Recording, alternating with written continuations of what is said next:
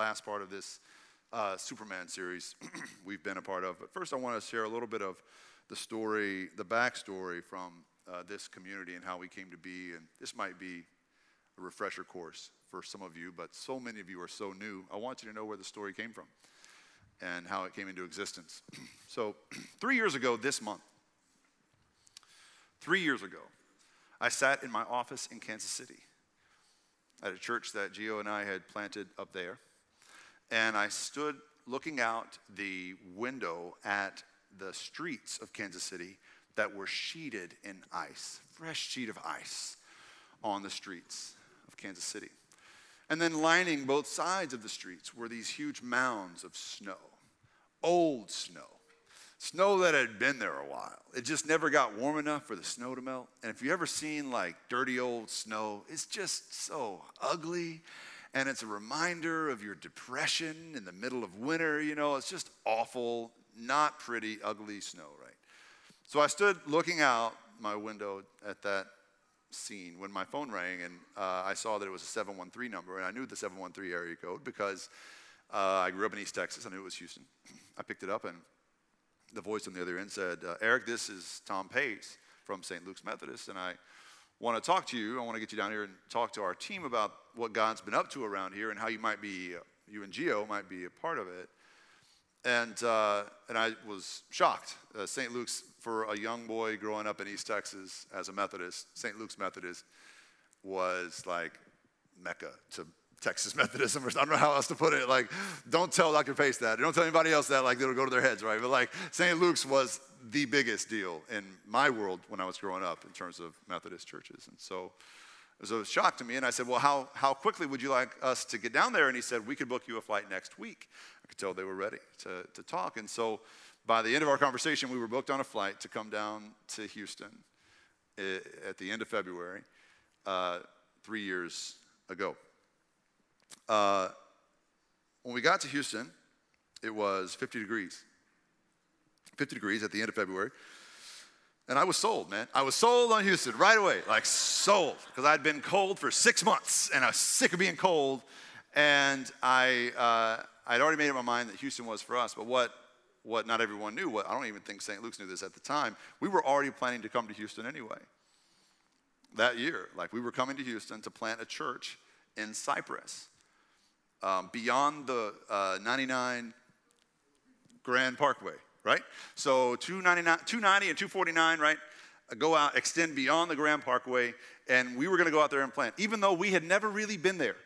We were like Google Mapsing, Google Earthing this thing, right? Like this mission field where we were going to go and spend the rest of our lives planting a church, just sight unseen. You're going to go in and just plant a church. And we were like looking at land to buy, and I was thinking this is going to be like Red Lick all over again. Let's get a horse and a couple cows. And like Gio's freaking out because she's a city girl and has been her whole life. And one thing that this trip down to interview at St. Luke's afforded us was the ability to go and check out Cyprus with our own eyes.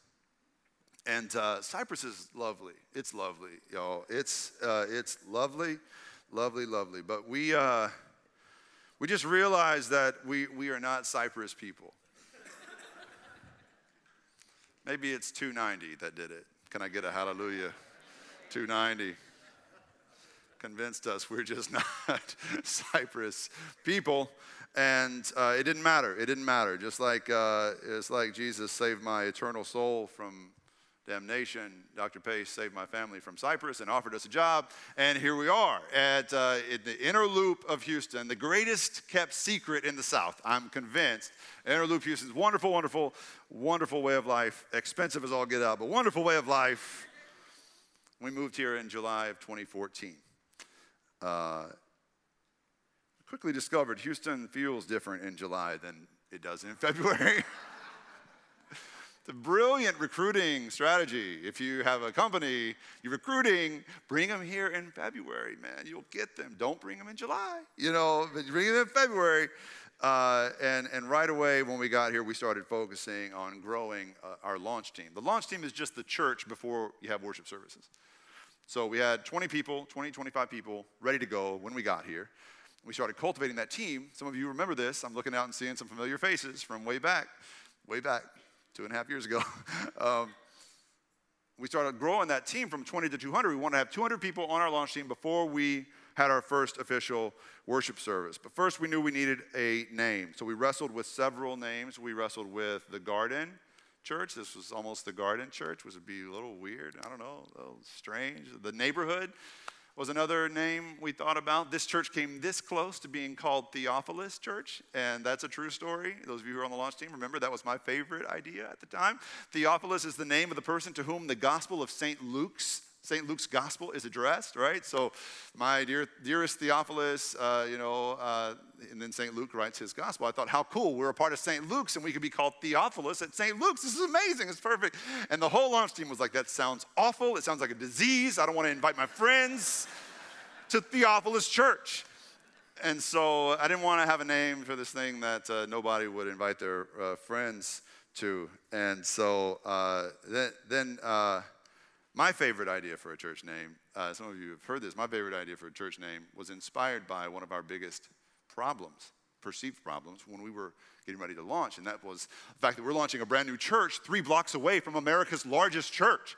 Everybody kept telling us that the traffic problems and the congestion would be a major issue and the parking would be a major issue, and so I thought about a church that is every weekend covered up with people holding signs like this,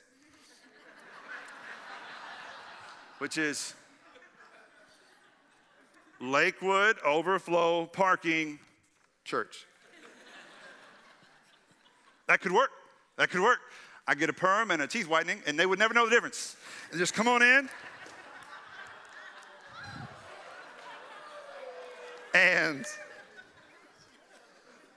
I'm not a hater. I'm a lover. I'm just saying, we're trying to build a church that works here. So maybe that could work. Nobody liked the idea but me. So I just left it, and we just moved on with the mission set before us. We knew God was calling us to plant a different kind of a church where people that wouldn't normally feel comfortable at church walk in and go, this doesn't feel like a church. Because we knew there's a huge and growing segment of our population, our neighbors around us here in the inner loop and around the loop of Houston, people that check none on that religious affiliation question at the census time, and people that say I'm spiritual but not religious, people that say I'm agnostic or I might be an atheist, people with more questions than answers, people for whom the church has become the place where questions go to die. People that have been run out of churches for different reasons. We knew that God was calling us to plant a church for those people, and we knew also that stories transcend those religious bounds. Stories transcend people's own experience and brokenness from the past. That's why Jesus only told stories. He didn't preach doctrine at people. He told stories with people. Real life stories about real life things. And that's why the Bible is best understood as one great big story, this novel of God's grace that's told over thousands of years of time. And instead of just picking it apart and saying, well, this means they don't belong, this means they don't belong, looking at it as a huge story where over time everyone belongs. When we look at it all as a story, when we learn to tell stories and we tell our stories and we say that stories matter, we realize there was something powerful there. And so God inspired us to name this place, The Story, Houston. We grew from 20 to 200 in that first 6 months by holding events like charity trivia night at the Phoenix Bar and a worship service at the Armadillo Palace Bar. And I'm picking up on a trend here. Another worship service at the bingo hall where people gamble and drink, and another service. No, we did a wine tasting event for Living Water International at French Country Wine. All that to say, I don't think we have a problem there. Hopefully not. But all that to say, our first core practice that we claimed as a community, the first core practice that we wrote down in our materials was to go where people are. And not just to sit comfortably within these 4 walls and wait for people to come to us. To go where people are and let people know there's an alternative reality, an alternative kingdom that they can live in that's way better than the one they're living in. We're doing it again this Tuesday night for the barn dance. Shameless plug. Get your boots on and come dance for Jesus all night and let the world around you know that there's a better kingdom. We're going to go where the people are, and that didn't stop when we got this awesome building that didn't change, right? So 2 years ago this week, we had our launch day. How many of you, by show of hands, were here on our launch day? Look at how few hands are in the air right now. That's why I tell these stories over and over again, you guys. With your hands up, don't get mad at me. People around you don't know these stories. We want them to. So 2 years ago, we had our launch day. We had some high hopes, but I think what happened since has exceeded everyone's expectations. Everyone's, except Jesus's maybe, but everyone else's expectations. And about once a week, we get calls or we get emails or inquiries from other church leaders, other pastors, or Dr. Pace will get them, or someone at St. Louis will get them and saying, what is happening and how are you doing this and what's going, we see the numbers, the worship attendance and the membership numbers and all this stuff, and how are you doing this? What's the model, what's the strategy? What's the business plan?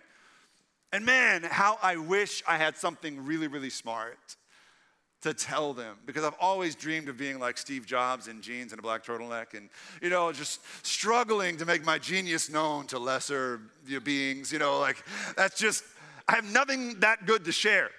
Nothing. And those of you who know how we operate, there's no genius model underneath it all. Wish there was, there's not. All that we have is one thing. And those of you that have been around from the beginning, you know this. Only one thing has remained the same from 3 or 2 years ago to today. One thing has remained unchanged, and that is that from the very beginning, we have only preached Jesus.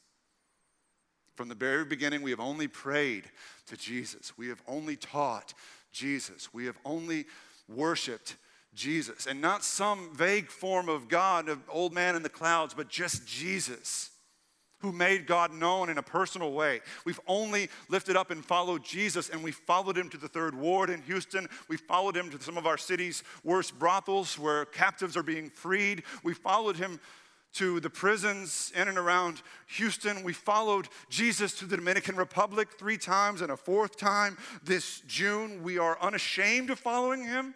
We're unashamed of claiming him as uniquely God incarnate, and that has made all the difference from day 1 to today. That's the model. That's the truth. Is that just breaking it down to just Jesus and no other thing, no other issue. That's what has taken us this far. And we have spent 8 weeks now, y'all know, talking about the personality of Jesus and who he was, who he is, what you would notice about his personality, his humanity, if you were just to get to know him as a person.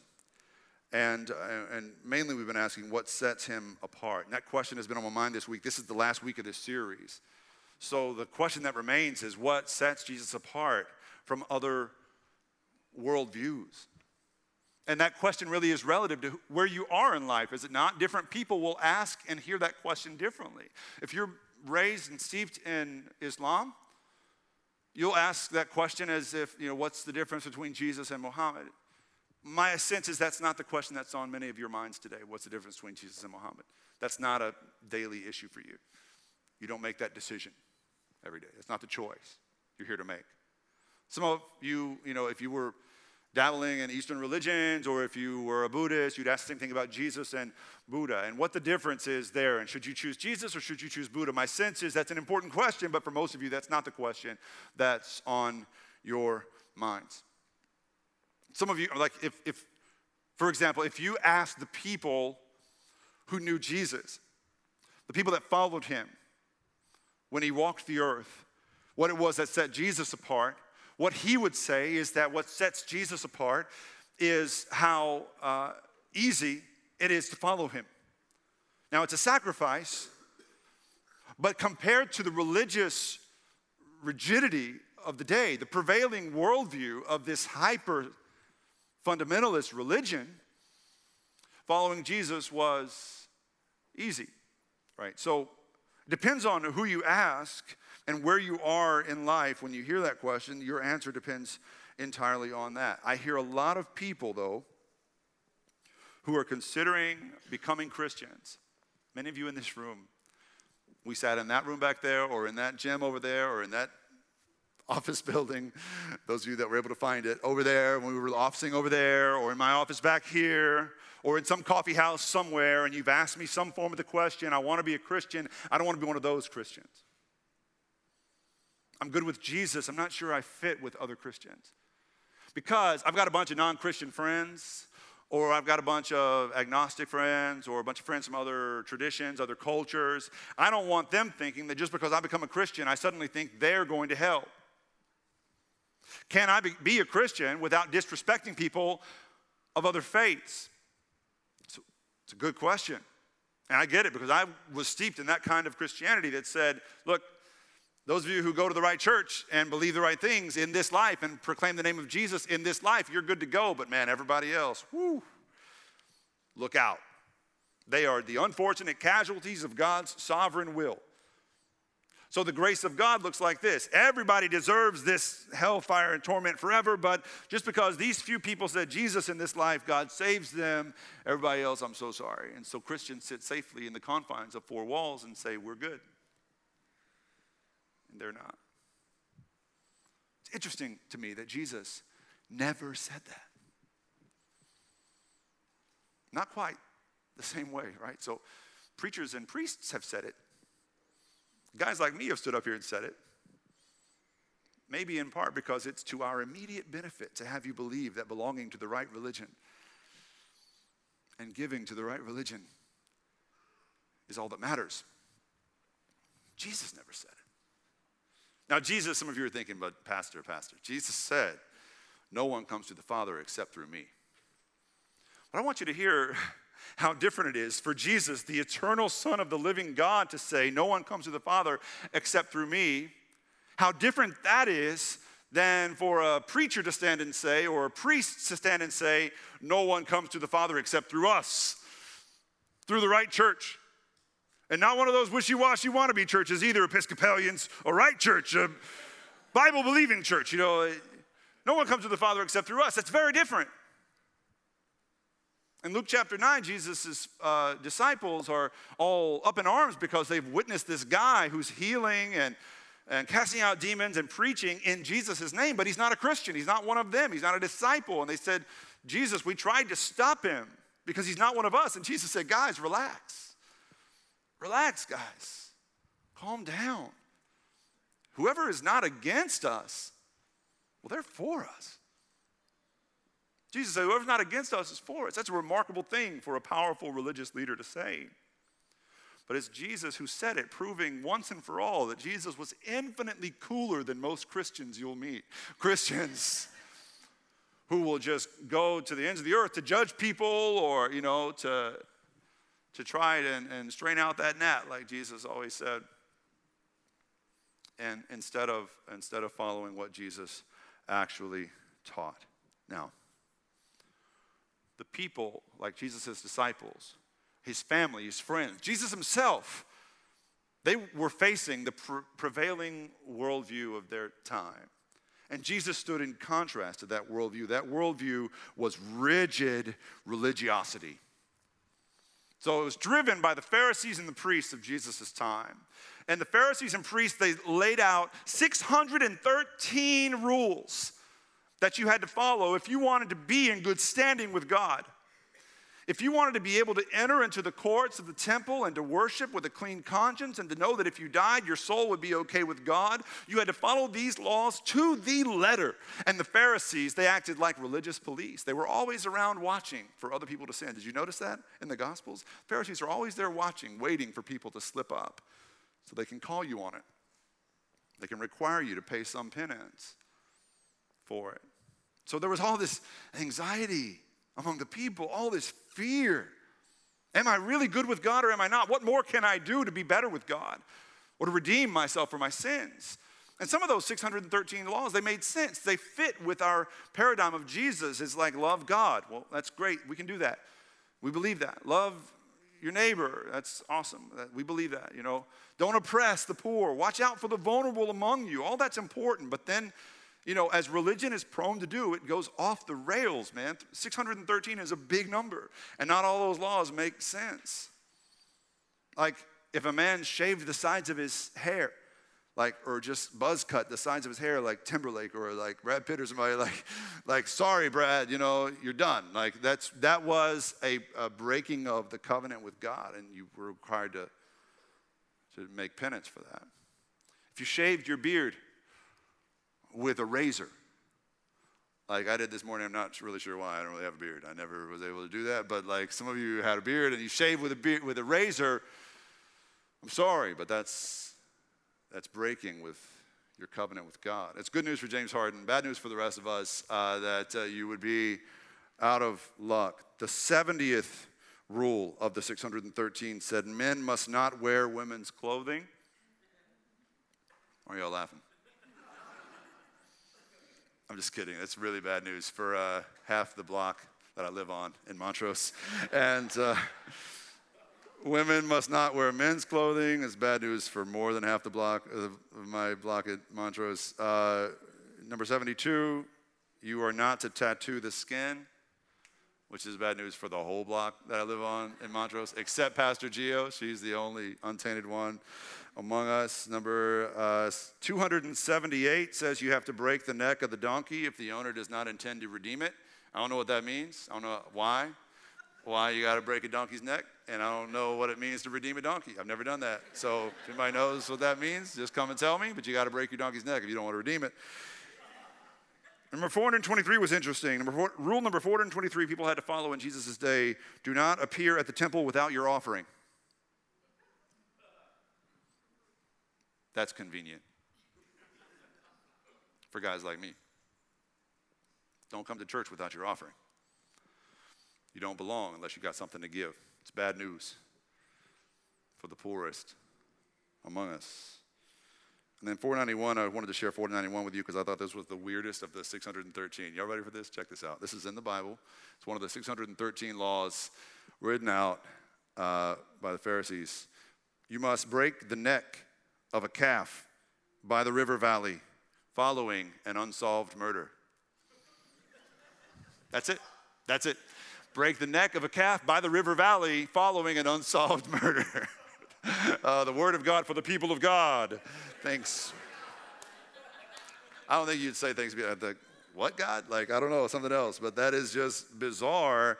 And all of these bizarre rules, everybody had to know, and everybody had to wear the rules on their person in a phylactery, which was a black box that you would strap on with leather straps on your wrist or on your forehead, and so that it was with you all the time. And it was just a little black box with this little scroll in it, but man, was that thing heavy. Because everybody walked around feeling completely burdened by the law all the time. I'm not sure, only those of us who grew up in really legalistic churches could understand how heavy a burden that must have been. And so when Jesus comes along in Matthew 11, 28 to 30 and says, guys, listen, come to me, you heavy burdened. Those of you who are weighed down. He's talking about these phylacteries. He's talking about the laws that are weighing people down and burdening them, making them lie awake at night to wonder, if I die in my sleep, does God still love me? Because I'm not sure I followed all 613 laws. Oh my God, how do I atone? How do I make this right? Over and over again, how do I make this right? How much more do I have to give? And Jesus says, my yoke is easy. My burden is light. He says, they've got 613 rules for you to follow. I've got two.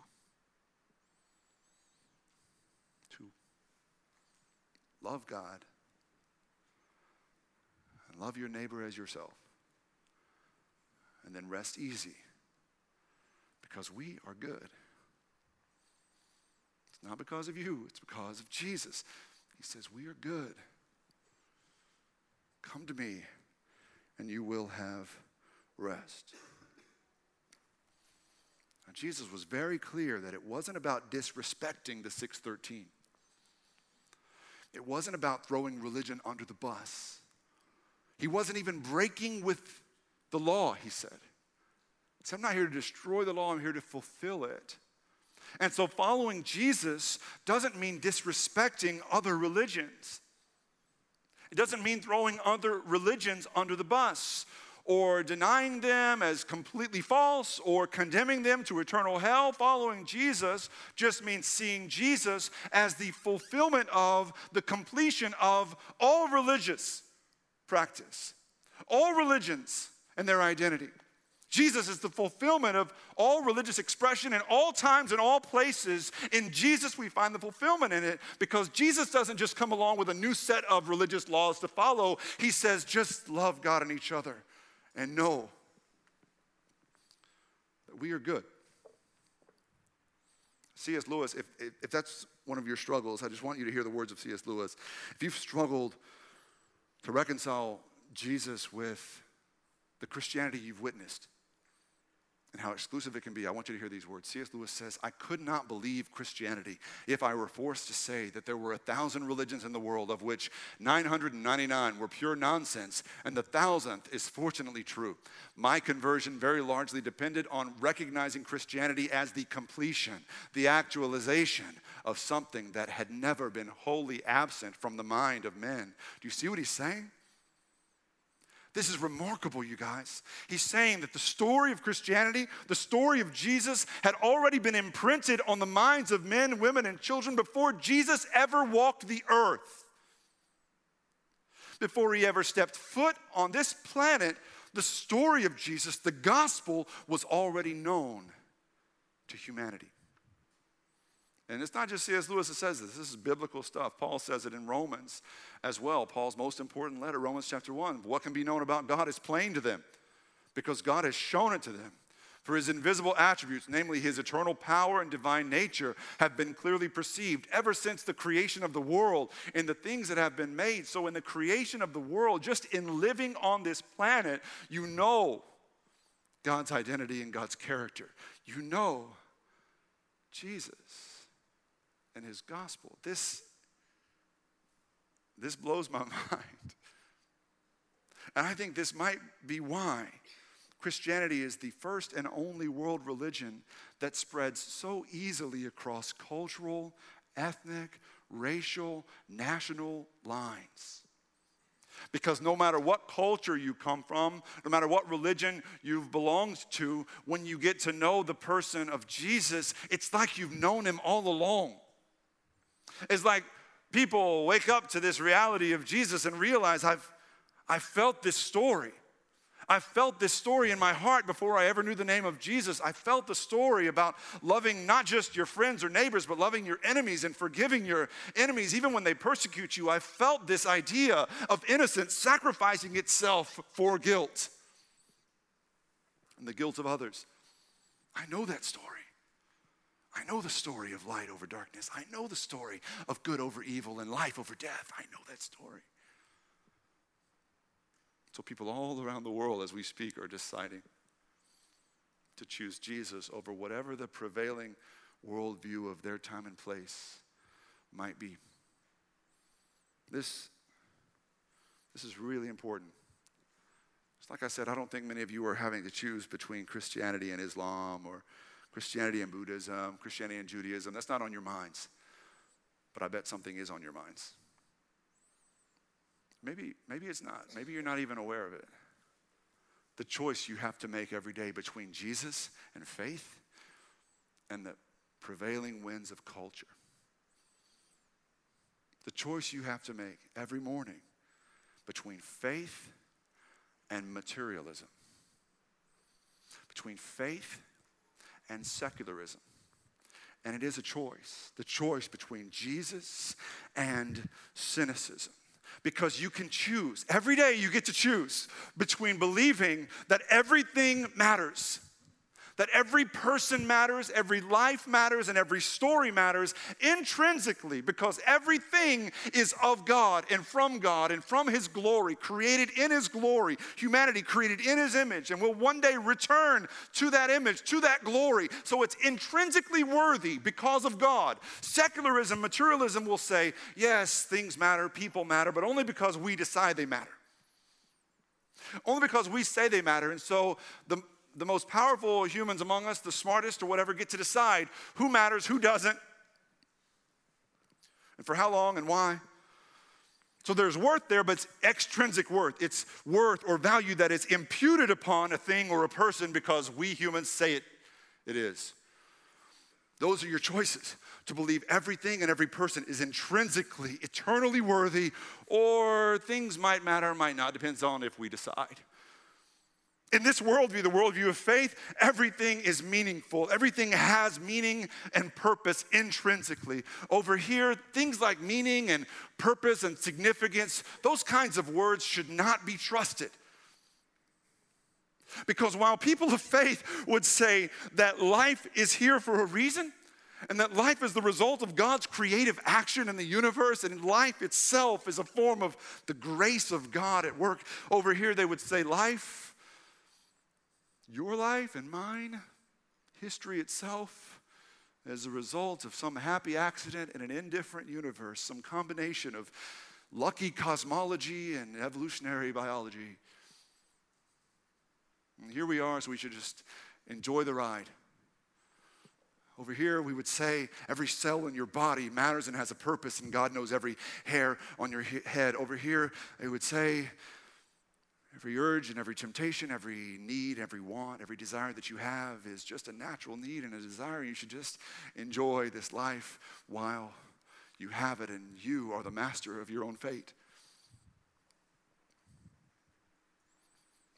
Faithful worldview says worship.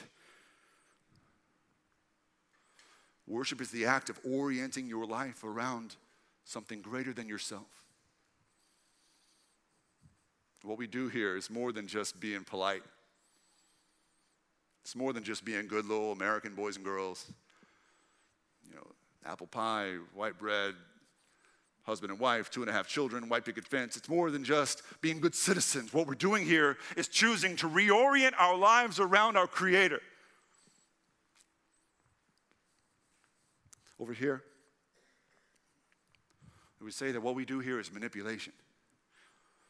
It's coercion. It's making you feel good as if you're not alone, but really you are. It's just the opiate of the masses to keep us from just feeling completely devastated by our loneliness in the universe. So we buy things and we fill that void, and we acquire things and we get things, and we just keep the party going until we die. We have that choice every day. Faith and secularism, faith in Jesus and materialism. And every day you make that choice with the way that you live your life. I know that there are people here today who are on the verge of making that choice. 4 years ago, last month, I stood on the shoreline of the Sea of Galilee, and I made that choice. Now, this was 12 years after becoming a pastor, but I realized as I stood on the Sea of Galilee shore, I realized that I had been worshiping me. I had been lifting myself up as my own highest ideal and my own first priority. I had been lifting my own popularity, my own self-image, my own self-worth up as the center of my universe. And I've never felt the Holy Spirit move so completely as I did that day, convicting me that I don't want to continue worshiping myself. Because there's 2 principles you should know about worship and humanity. There's 2 things we know for sure. Everybody worships something. Like Bob Dylan, everybody's got to serve somebody. Second, you become like that which you worship, or you become a reflection of that which you worship. And I just kept reflecting myself back to me. I didn't like what I saw. I didn't want to become more like me. I wanted to become more like Jesus, because the longer I became like me and putting myself at the center of the universe, nothing changed. And my wife's resentment toward me grew, and my resentment toward her grew, because nothing changed. The same old patterns, the same old mess. And I was the same kind of father, and I was the same kind of pastor. I was the same kind of neighbor. I didn't want to be like me anymore. I wanted to be like Jesus. I wanted to be like the one who empowered men, the one who emboldened women, the one who around women, he never made them feel objectified. The one around whom children always belonged.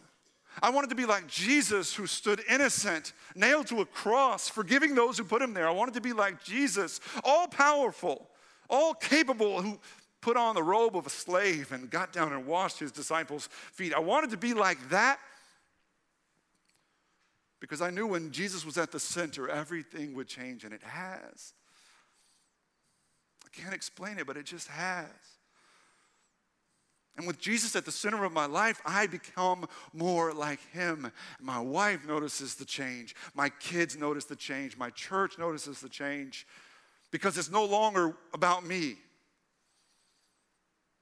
Every day you worship Jesus, you become a little bit more like him. That's key because you were created in his image to begin with. And so to worship Jesus and to aspire to be like him is no more complicated than just to aspire to be who you were created to be in the first place.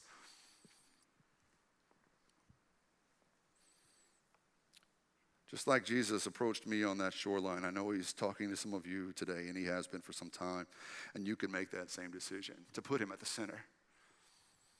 Please hear me when I say that I don't think God cares one bit how many more Methodists we make today or how many new members we get today. I couldn't tell you what our numbers are at this particular moment because that matters so much less to me than the wrestling that's going on in your heart right now. Because the story exists to inspire non-religious Houstonians to play their part in the story of God's love in Jesus. And I believe that you have a part to play, that you were created to play a part, and that he's calling you by name to step up and place him at the center of your life and watch everything else begin to change. Would you join me in prayer, guys?